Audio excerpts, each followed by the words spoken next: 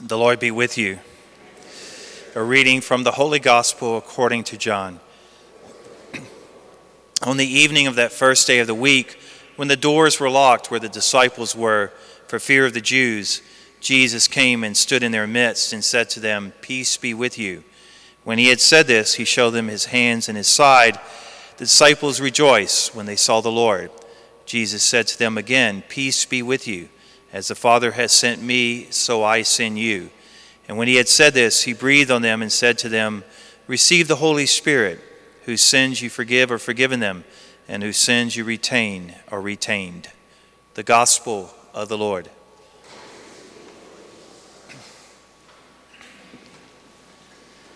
Today's the feast of Pentecost. And every time I hear the word Pentecost, I also automatically think of Pentecostals. You ever seen a Pentecostal? I used to see them all the time growing up in Lake Charles. They lived north of Lake Charles in DeRidder. And they would come into my dad's drugstore. And they always looked different, always. The women, you couldn't wear makeup. They still can't. You always had to wear dresses and you couldn't cut your hair. Back then, women, the Pentecostal women would wear their hair straight up. It looked like a beehive, okay? We'd actually make fun of them. And I know that's bad, but me and my brother, oh, look, she must be a Pentecostal. It's so easy to think that Pentecost is associated with this evangelical Christianity. But guess what, everyone? Pentecost is a Jewish holiday, a Jewish festival. You know when the first Pentecost took place? 50 days after the first Passover. It's when Moses received the law, that is the 10 Commandments written on stone. The 10 Commandments is what civilizes society. The 10 Commandments are what God's love looks like. That's why 2,000 years ago, there were all these Jewish people in Jerusalem. They were there to celebrate Pentecost because it's worth celebrating. God's law brings everyone together. Now, something unusual happened 2,000 years ago. The Holy Spirit came and overpowered all those people in Jerusalem. And guess what? They received God's law, but get this, it was not written on stone. It was written on their hearts. All those people were on fire for love of God and neighbor.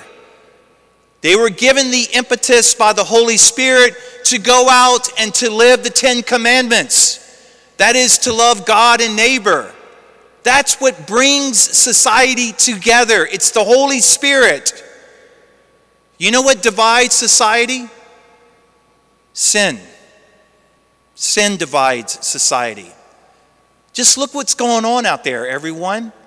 The more and more society moves away from God, the more we become divided. It's anarchy. Crime is up. Murder's up. Carjackings are up. Broken families are up. Why? Because less and less people are living out the 10 Commandments. That's what civilizes us and brings us together. From coast to coast, you can read about people moving out of cities. They're moving into their own quote-unquote safe zones. We are not being united anymore. We're being more and more divided by sin.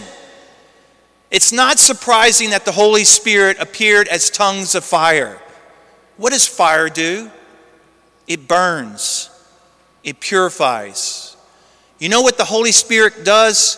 When the Holy Spirit comes upon us, it burns away our ego, our pride, and our ideology. And you know what we have left?